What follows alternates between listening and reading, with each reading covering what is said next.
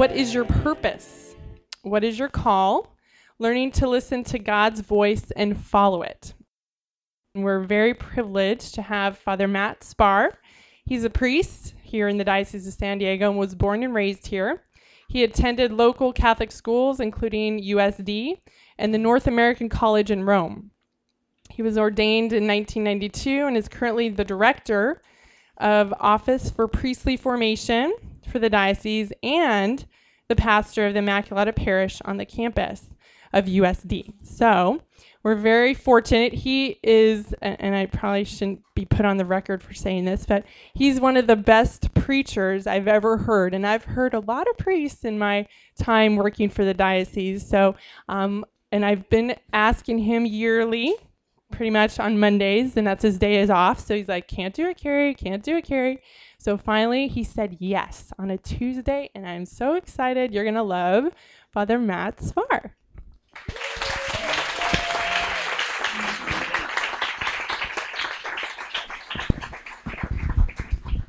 Thank you. It's great to be here on a Tuesday. And we should, I want to make sure you understood that Carrie said this is the first of a 4-part series, but you understand that in case I'm really bad, I'm just this part. So don't think that I'm coming all 4 times. So I want the poor other speakers not to be put off by what I do. Anyway, I want to begin with a little prayer that is almost the topic. It's kind of like the topic of our talk, but very pithy, by St. Ignatius of Loyola, because I want to talk a little bit about St. Ignatius as we start. So let us pray.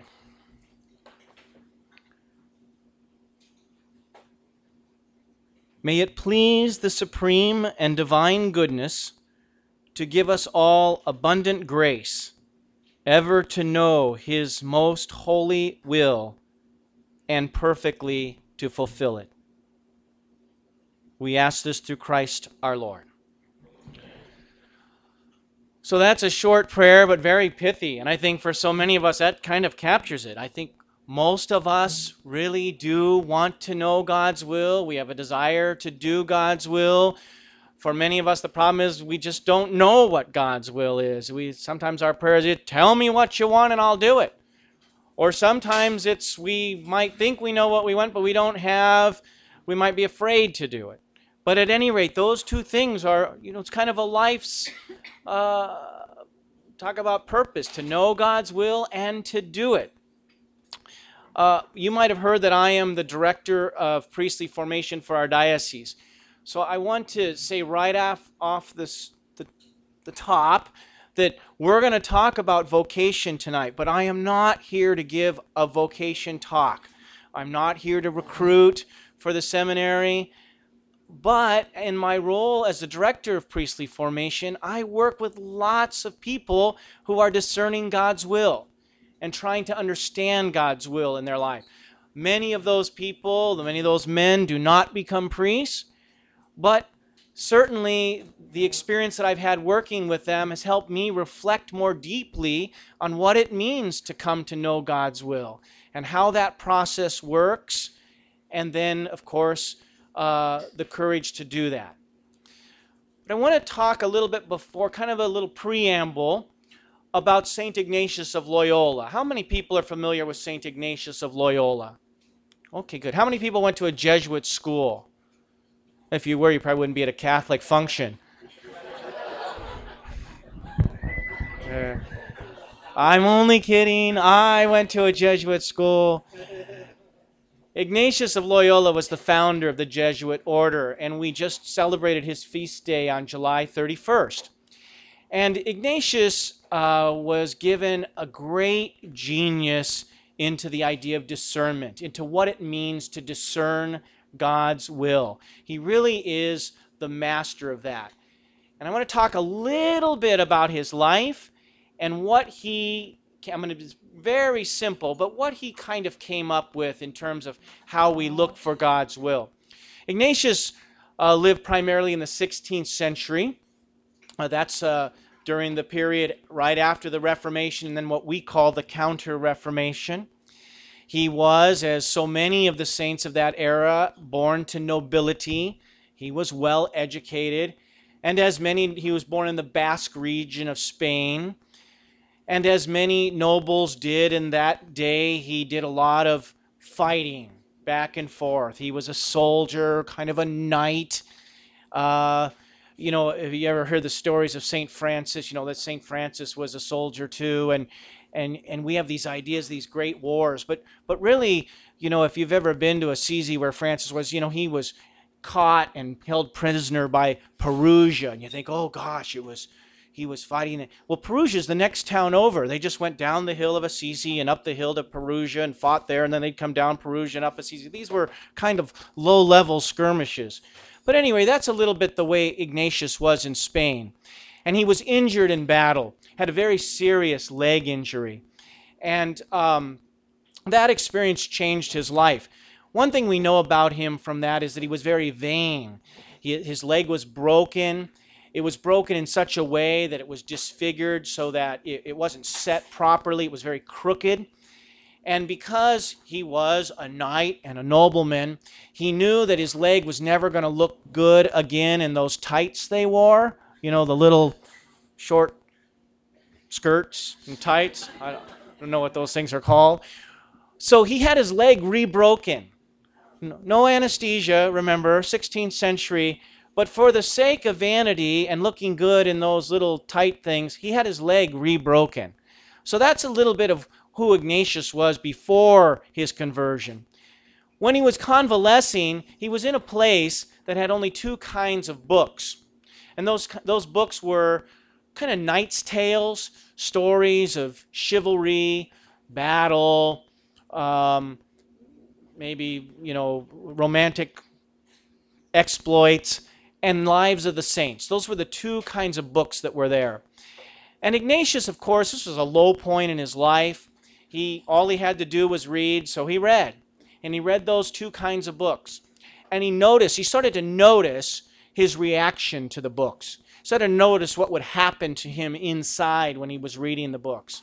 And he noticed that when he read the tales of knights, their exploits in war and love and all of that, he would get really excited about that. He really enjoyed reading those. But when he was done, he was left feeling kind of empty inside, kind of dry, kind of bored, what he would have called desolate. When he read the lives of the saints, he enjoyed them, not initially to the same, they weren't as exciting for him as reading those other tales, but he noticed that when he was finished reading them, he was left with a great and enduring kind of peace and a joy, what he would call later consolation. And he started paying attention to this and to reflecting on his life and reflecting on what God was doing in his life. And he came up with a tremendous theory of discernment and how God works in us. And this is going to be a very big oversimplification, but the basic principle Ignatius learned was that for those who are in a state of grace, those who are oriented towards God, God's will is going to be known first with the spirit. He would call them the spirits in us. What he meant by that was our moods, our inclinations, our feelings. He said those spirits, when we are headed towards God, when we're doing something in accord with God's will, those spirits are going to bring us peace, joy, again, what he would say consolation, life. And conversely, when we are doing something contrary to God's will or heading in a direction that is not God's will, we're going to feel anxiety, boredom, dryness, what he would call desolation.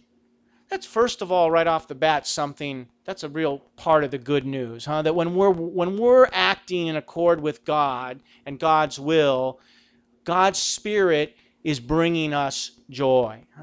I don't think we always think of that. I think we think sometimes that to do God's will is going to be, it could be tough, could be difficult, could be sacrificial, but it's also going to be joyful.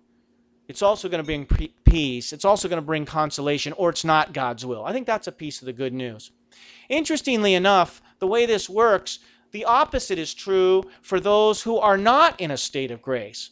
So for those who are away from God, estranged from God, for them to move back towards God is going to be frightening, is going to produce some anxiety, is going to be disturbing to them, It's going to take them out of their comfort zone. Whereas to stay where they are, to continue in a sinful path, a path away from God, will feel good to them. That will feel comfortable, peaceful, etc.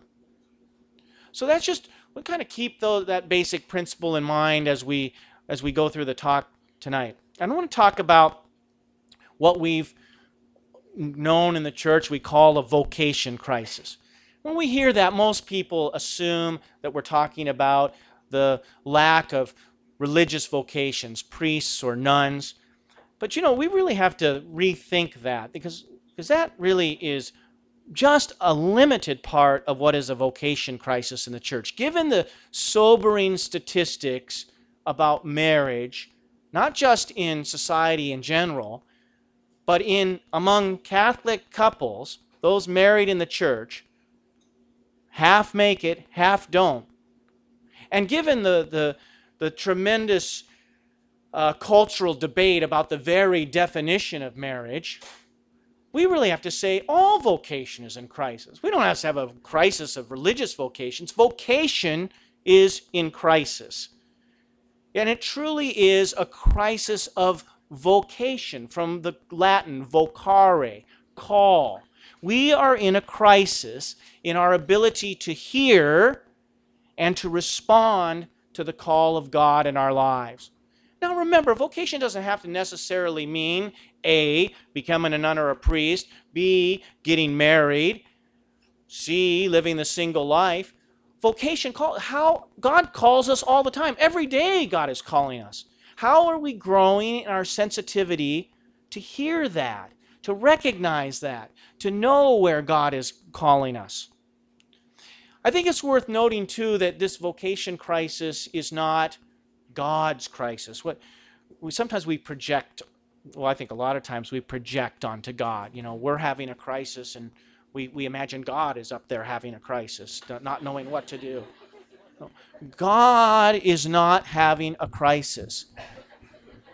We may be having a crisis. God continues to do what God has always done.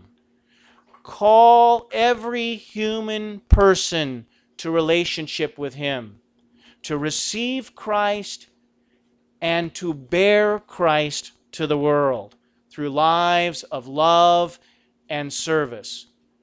God is not in crisis. And so the crisis is our own and our ability to hear God's call and to act on it. And so that brings us to the topic at hand. How does one listen to God's voice in order to discern His will? And I want to try to answer that question this evening in two parts. And the first part is to look at what I believe are some pervasive obstacles that are part of our culture today. So some real blocks to hearing God's call. We have to recognize that this culture, our culture, is not vocation friendly. And so these affect not just priesthood and religious life, but also Christian marriage and a chaste single life. And I think it's good for us at times to be able to name some of these things, name spirits that are contrary to the gospel. We live in cultures. Bishop Brahm has a line, he says it all the time, what do cultures do? Enculturate. That's their job. That's not good or bad, that's just what cultures do. What should Catholic culture do? Enculturate. What does popular culture do? Enculturate. It sucks us in, And it's so pervasive. It's around us all the time. So if we're not going to be enculturated into some values, spirits that are contrary to the gospel, we better learn to recognize them and to name them. We don't have to be sucked wholeheartedly into the culture. There's a lot of good things about our culture. It's not all bad. But it's not all good either. And it's good to look at that, and it's look to critique culture, to name some things for ourselves. So I want to look at those obstacles, then I want to look at some tools for discernment. So if we're able to clear away some of those obstacles, then what are some tools that we can use to begin to tend to God's call? So is that okay? 2 parts. Okay, first, obstacles to discernment. And the first of those is, again, a kind of pervasive idea in our culture of the need, very American, by the way, to chart one's own life course. This comes from the frontier, huh? We're very independent. Got to chart our course, find our way. Our culture, our society has become obviously much more complex and competitive. Career paths, as a result, seem to start earlier and earlier. I have to, in this way, think about the Olympics, every little up close and personal thing they do. This little Susie Q and Joey here. When did you start doing the balance beam? I was about 1.5. Holy moly, I'd be good at the balance beam if I'd started at 1.5. But that's really, amazingly, that is often true in terms of career paths for children. I was watching a television show, and it was some parents being interviewed about what it took, the competition that is there, and what it takes to get a child into a really top elite university today. And the point of the program was showing that some parents believe, at least, that they have to begin scripting their children in kindergarten. So they are scripting them already in kindergarten about what they will study, the schools they'll attend, the extracurriculars that they will do in order to be at the best competitive edge to get into the top schools, right? So it's this idea of charting my course from a very early age. I don't mean to imply that of course you have to have some idea what you want to do in life, but just bear with me. So there's tremendous pressure to do the right things, to get into the right schools, to get the best jobs, to be successful based on what our society says is success. And I believe that drive, understandable as it is, however a barrier, an obstacle to true Christian vocation. And why is that? Because vocation is a call. The initiative is God's. At what point in our lives do we ask for and reflect on God's sense, God's idea of who we are, who we were created to be, what our purpose in life is? And so often this drive doesn't leave room for that in people's lives. And again, that doesn't necessarily have to be in big vocations. It can be even in the little decisions we have to make or the medium decisions we have to make. Are we allowing God in to help us in those decisions? So often today, even for some very faithful, sincere folks, vocational discernment looks a lot more like presenting God with a business plan and asking Him to buy in. Here's what I've come up with. What do you think? Like it? And we keep, come on, get on board. And that is an obstacle to Christian vocation. Matthew Kelly, I'm sure many of you are familiar with Matthew Kelly, the lay Catholic evangelist from Australia. He's fun to listen to no matter what he's saying. He's got that great accent. And he says even how we speak to children kind of belies this attitude. We say, it's not wrong to say this, what do you want to do when you grow up? That's fine. Even Ignatius would say, well, our passions are a part of how God is guiding us. But we never say anything like, what do you sense God is calling you to do with your life? But until I see my life as the response to a call from God, I am not probably going to discern my vocation, nor, even more importantly, have the perseverance to live it out after I've made the commitment, right? There's a big difference between living out a vocation as a response to God's call. And so I will persevere and doing this because this is what I cooked up and I don't want to do this anymore, right? Makes a big, big difference. Now there's a corollary to this trend, I think, and that is even if we're there, when do we have time in this competitive age, in this driven age, to listen to what God is saying? Right? I love kids today, even little kids. I mean, there is never a time they don't have something stuck in their ears, right? I love looking at those airplane shopping magazines because they've always you can get something to play music at any phase in your day. So you can wake up to music, and then when you're in the shower, you can listen to music. And then you got CNN going or Fox or whatever you're listening to. And then you pop out the door and you're listening to something in the car. And then the head, you work out and you've got head. When is God going to get in there? There needs to be some moment, some moments of silence. We are not going to hear God's call if we've always got earbuds in our ears. And sometimes I think we are literally entertaining ourselves to death. You know, Matthew Kelly has a great line there. He says, half the world is starving to death and half the world is eating to death. It's true. And I would say our half of the world is also entertaining ourselves to death. A spiritual death, at least. And not entertainment's good. We need to be able to do that. Every so often, I will find a movie I want to watch on the Spike channel. Very rarely, but every so often. And because sometimes you just need to watch something blow up.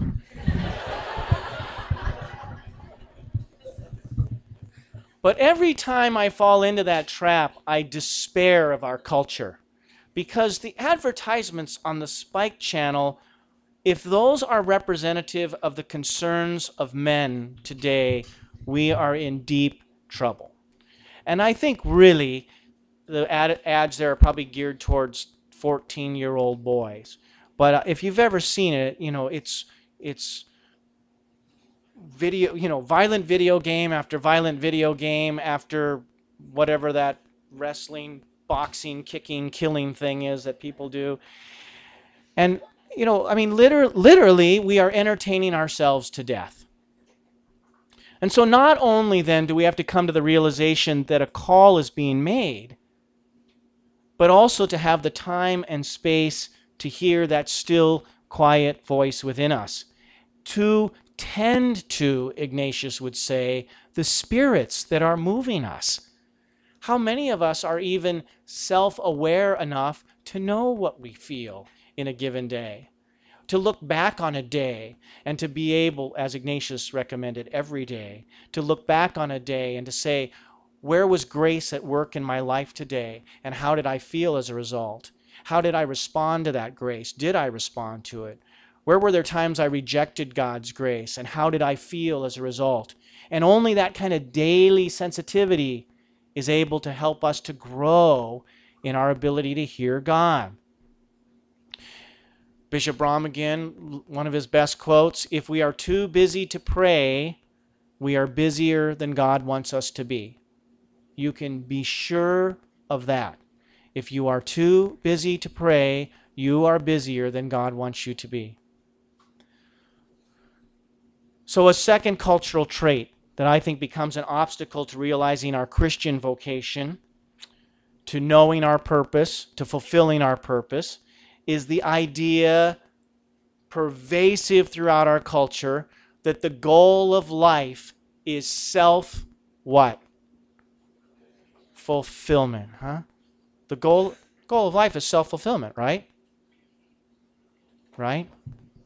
I mean, we kind of think that's true, even us. It seems okay. We take it almost for granted culturally. It's in everything. But we don't have to be exposed to the gospel very long, do we, before we know something is wrong with the idea of self-fulfillment. I do not know any place in the gospel where self-fulfillment is the goal.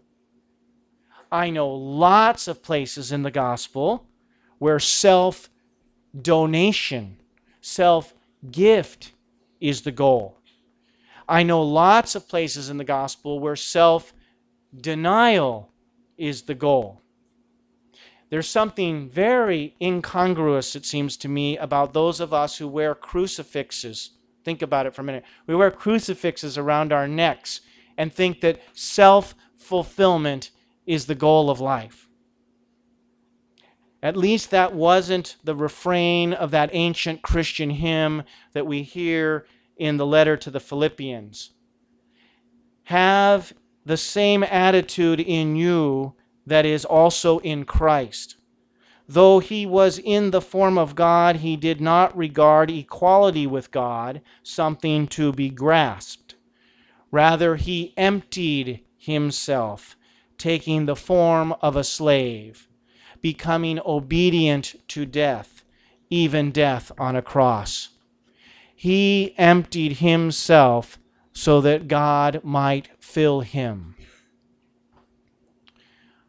I think this explains one of the reasons that we have seen in priesthood, at least, a kind of uptick in what we would call delayed vocations.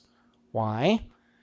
Because when the business plan fails, when we realize that the culture was wrong about what fulfills us, then we're ready to listen to God's call.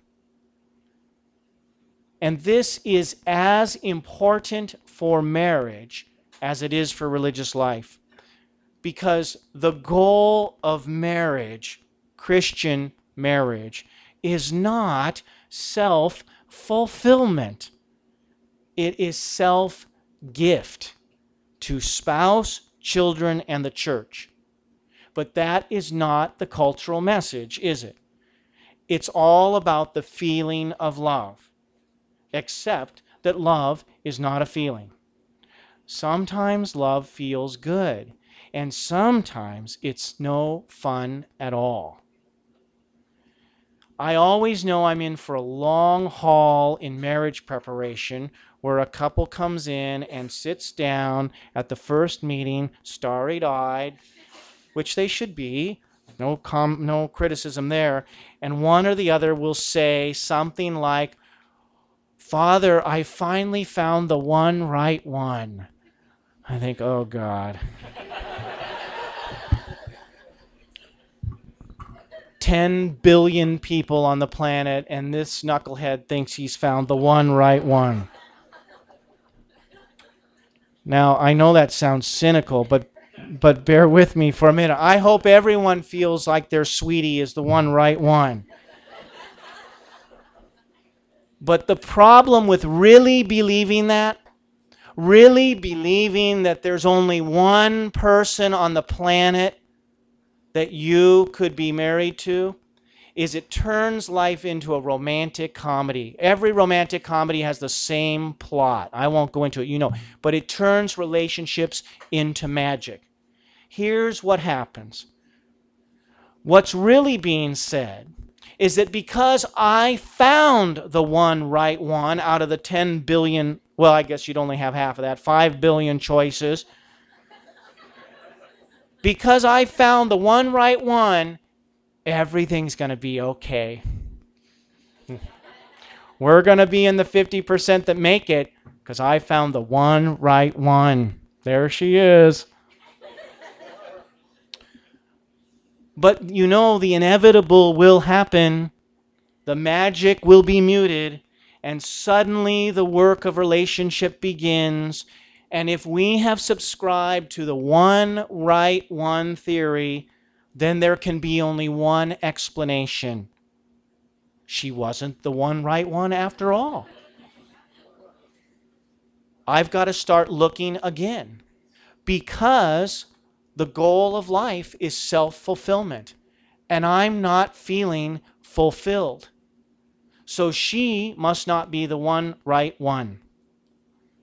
But if this is a Christian vocation, it is not about self-fulfillment. It is about self-gift.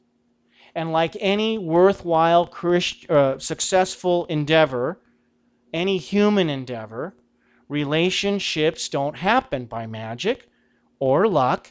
They happen through skill and work.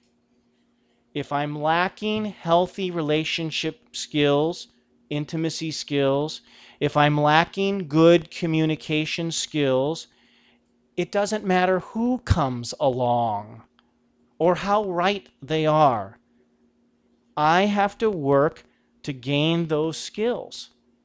And this in itself is a mode and a tool to discerning our vocation in life. If I'm now lacking in those skills, and I know that I am, then that's where I should be putting my energy, to work on those skills. And I need to sweat to use them. Many of you, I'm sure, are familiar with Father Ron Rolheiser. Father Ron Rolheiser says, nobody will ever be faithful to a vocation, to any commitment, without sweating blood in a garden. No one will be faithful to a Christian vocation without sweating blood in a garden, even if she's the one right one. And so we have to be aware that our culture conspires against true Christian vocation. The goal of Christian vocation is not self-fulfillment or pleasure. And anyone would be naive to think that they could choose a Christian vocation that did not involve the cross. And I see that in so many couples in marriage or the confessional. At times, any priest can think, priest, oh gosh, this is kind of tough. I wish I was married.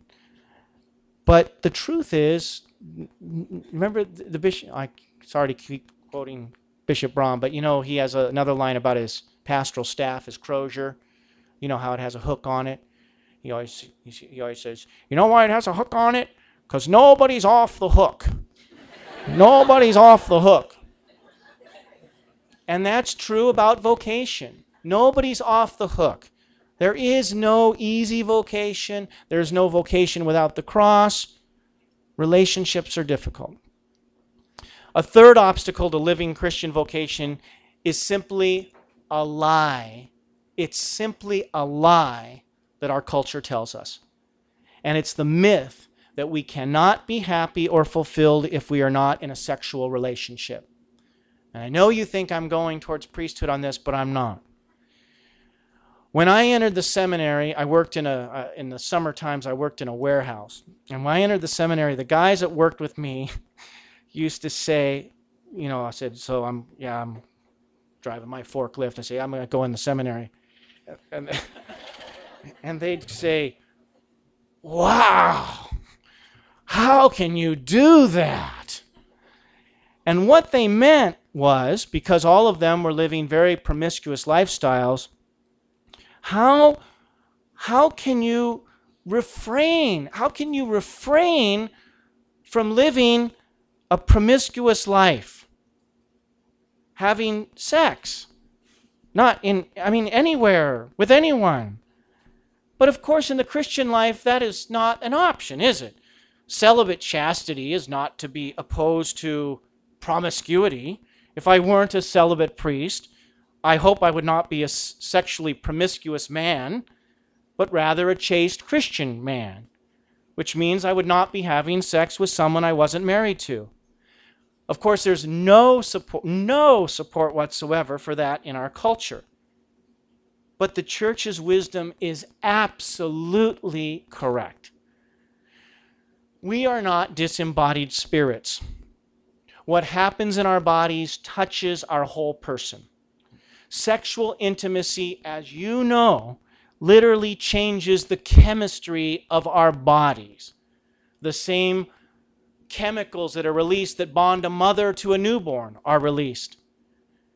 When that occurs before marriage, it can become a block to the development of a healthy, deep friendship that is so necessary for marriage.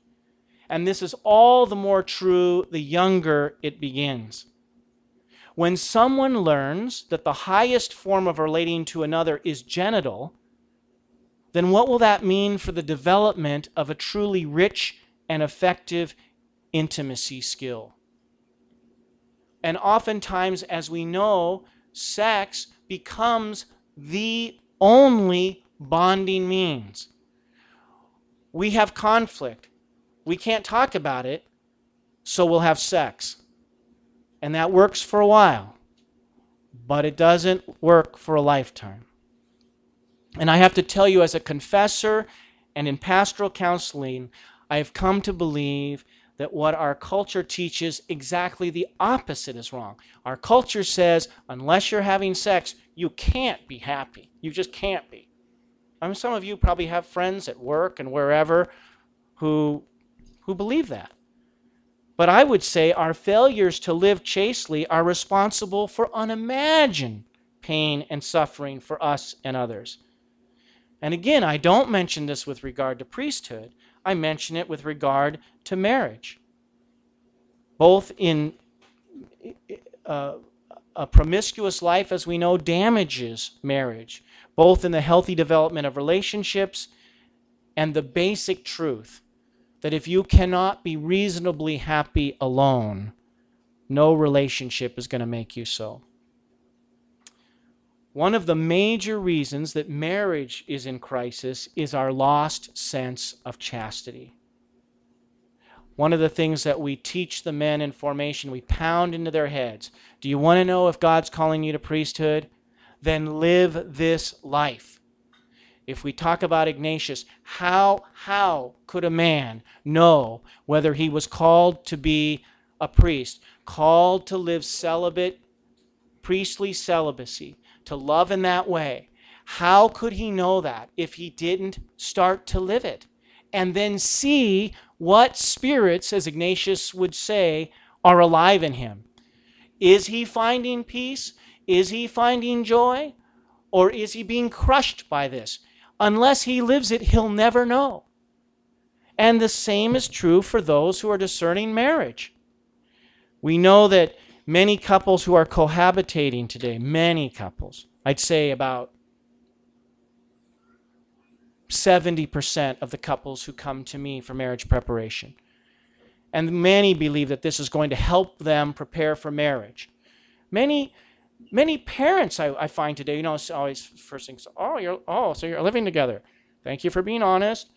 So I'll say, well, what do your parents think about that? Oh, they're fine with it. They say it's the best way to figure out whether you're compatible. But cohabitation is not a good preparation for marriage. And even secular, non-religious studies consistently demonstrate those who have lived together have a lower success rate in marriage. And that should not be a mystery to us. Why is that not a mystery? The very same thing we are doing in cohabitation, which is holding back by default, I'm holding back to see, that is the exact opposite movement needed to be in marriage, which is to give my all and to give it unconditionally, self-gift. Chastity, which involves what? Self-sacrifice, self-denial, is the best preparation for marriage. We are being sold a lie. The bottom line is, where and how am I giving my life away? You'll never discern your vocation unless you are prepared to give your life away. You'll never discern anything about life unless you're prepared to give your life away. Do you know how I love the expression, I have no life? Do you know how sometimes I hear this?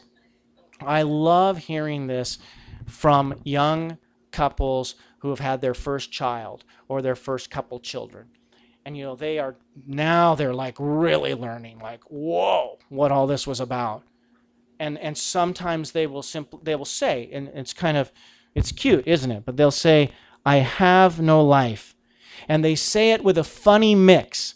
I want to point out, they have a funny mix, and I would call it a gospel mix. They have a gospel mix of consternation and joy.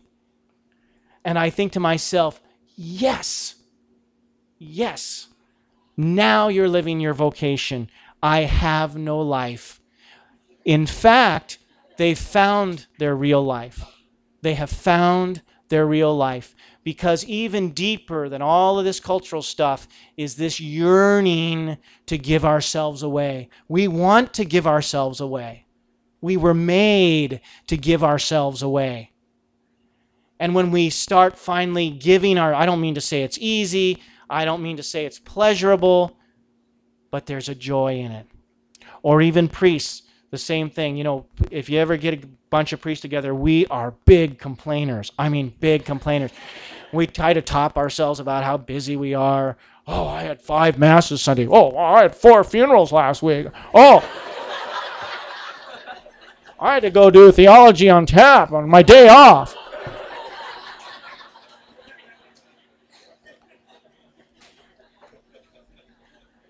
But Archbishop Vlasny of the Diocese of Portland has a wonderful line as well. He says to priests, if you give your life to the church, don't be surprised when she takes it.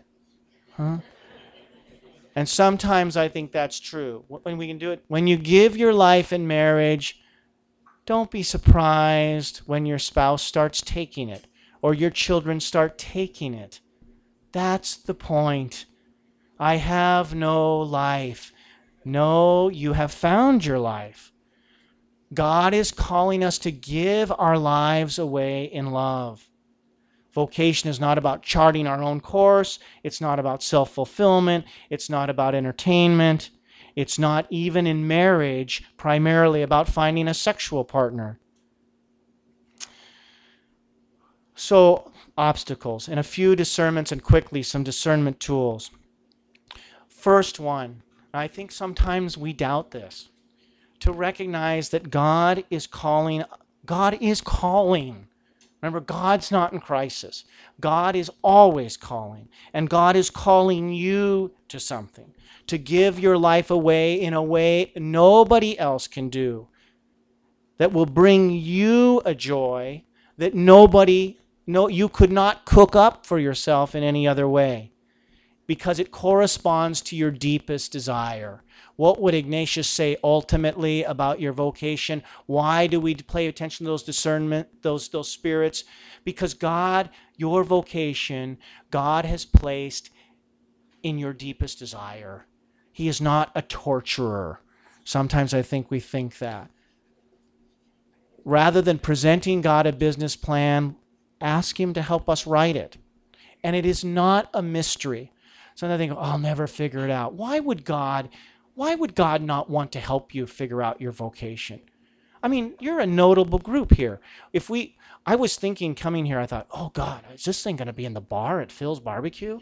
I thought, it can't be out in that main plot. So I thought, I was really kind of prepared that I was going to be in the bar, and I thought, oh my gosh, I'm going to have hecklers,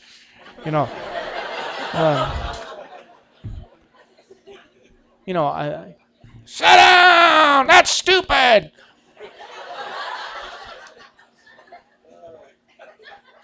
But I mean, think about it. You are pretty unusual in the general population. You want to know God. You want to be in relationship with God. You care about what God's will is. Why would He not want you to know that? But sometimes I think, oh God, I hope it's like a national treasure going through all these things to find my vocation. God wants you to know. Secondly, I already touched on it.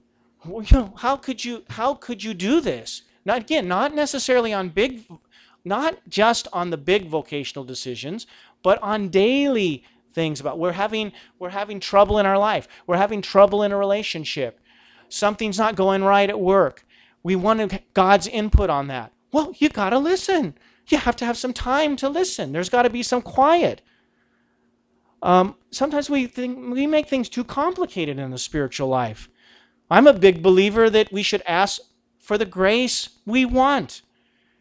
If we got up each day and asked God to show, if that's our issue, I want to know what my vocation is, ask God. That's in a class of prayers I'd say that God has to kind of answer, right? There's a lot of prayers A lot of prayers, you could ask, it's like, that's doubtful. I want a Ferrari.